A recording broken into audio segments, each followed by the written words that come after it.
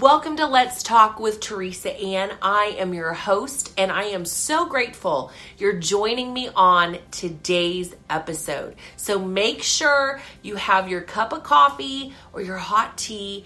Find a cozy little spot wherever you like to watch Let's Talk, and let's really challenge ourselves in the Lord today, because here is the title of today's episode: The Hardest Easy.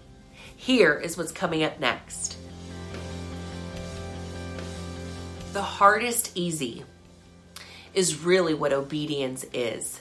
Obedience is the hardest thing to do, but in the end, it's the easiest thing. It's funny how disobedience is the opposite. It's the easiest hard, meaning it's easy to disobey, but man, in the end, it is the most difficult thing to get out of. And the same goes with from obedience to disobedience to pride and humility. So often we try to fight pride when really we just have to rest in God with humility.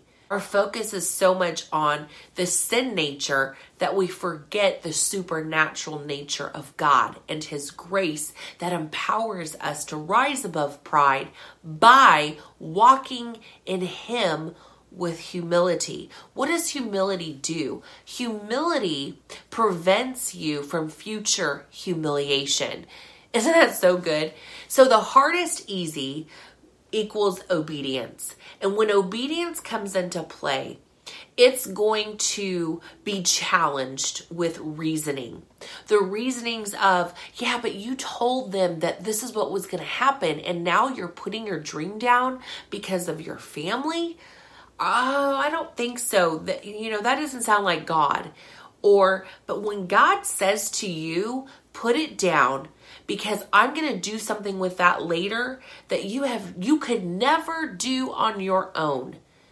And in this season, I need you to pour into your family, into your children, because the hardest easy is consisting of what seems like sacrifices.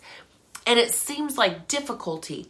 But if we could see in the end the investment, we would see that it's no longer costing us anything.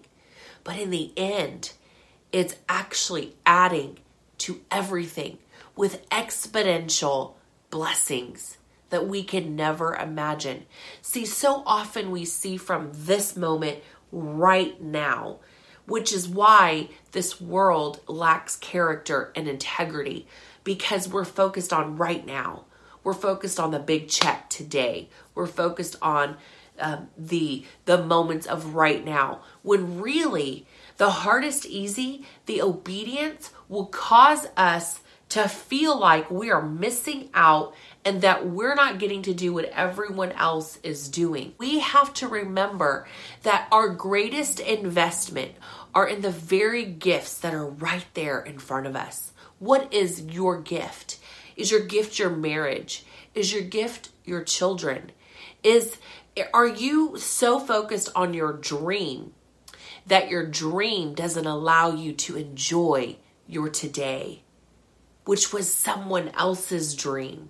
You are literally probably living out a dream that someone else is desperately praying for. And it doesn't mean you put down the dreams that God has put within you, but I want to tell you this, and I want to challenge you with this, and myself. God is the greatest dream. He's the one we get to chase. We don't chase our dreams. That's how we get further away from Him. We chase our God.